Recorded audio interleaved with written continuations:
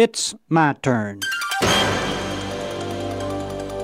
Here is your host for My Turn, Don Wildmon. I did something recently which I didn't want to do, but should have done a long time ago. All of us have a nature to put off something which we should do, delay it, wait until the very last moment to get it done. For me, it was a visit to the dentist to have a tooth filled. I should have gone a long time ago. Fact about the business is that my tooth had had a cavity for a long time, and it was continually getting worse. And over that time, I had consistently put off doing something I should have done. But finally, I gathered enough courage and time to get the dentist to check it out. I went to the dentist expecting full well that the tooth would be pulled, that I had waited too long to have any hopes and certainly any right to expect the dentist to save my tooth. But the dentist checked it out, found the roots in good condition and the nerves alive, and proceeded to fill that tooth and save it. I must confess that it was somewhat painful to have that tooth renewed. The nerves were very much alive, and several times I felt the grind of the drill on the nerve. Several times I tensed my muscles while the dentist was removing the decay. After that visit, it suddenly dawned on me that I had experienced a great theological truth. One of the finest sermons ever preached to me had been preached by the dentist, but he never knew it.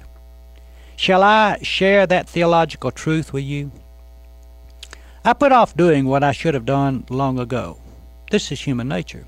How many of us should have made a visit to our Maker's presence long ago, only to put it off? When I finally did go, it was out of the sense of desperation. And isn't this too human nature? We put off any dealings with our Father till our life is about spent, and we feel the situation is desperate. And when I did go, I felt the tooth was too far gone.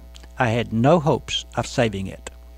Again, many who come to the Father consider their lives too rotten, too far gone to cleanse and save.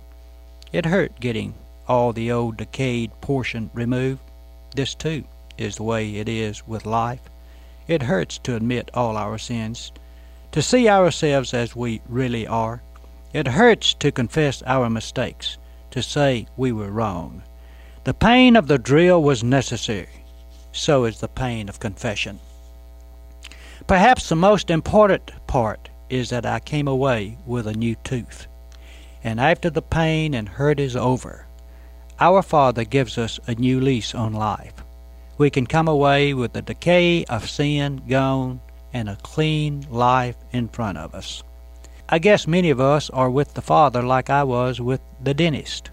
We've put it off too long already. If you're listening, and there's still life in your roots, there's still movement in your soul, then there is still hope. Better not wait any longer to make that visit. This has been My Turn with Don Wildmon, a production of the American Family Association.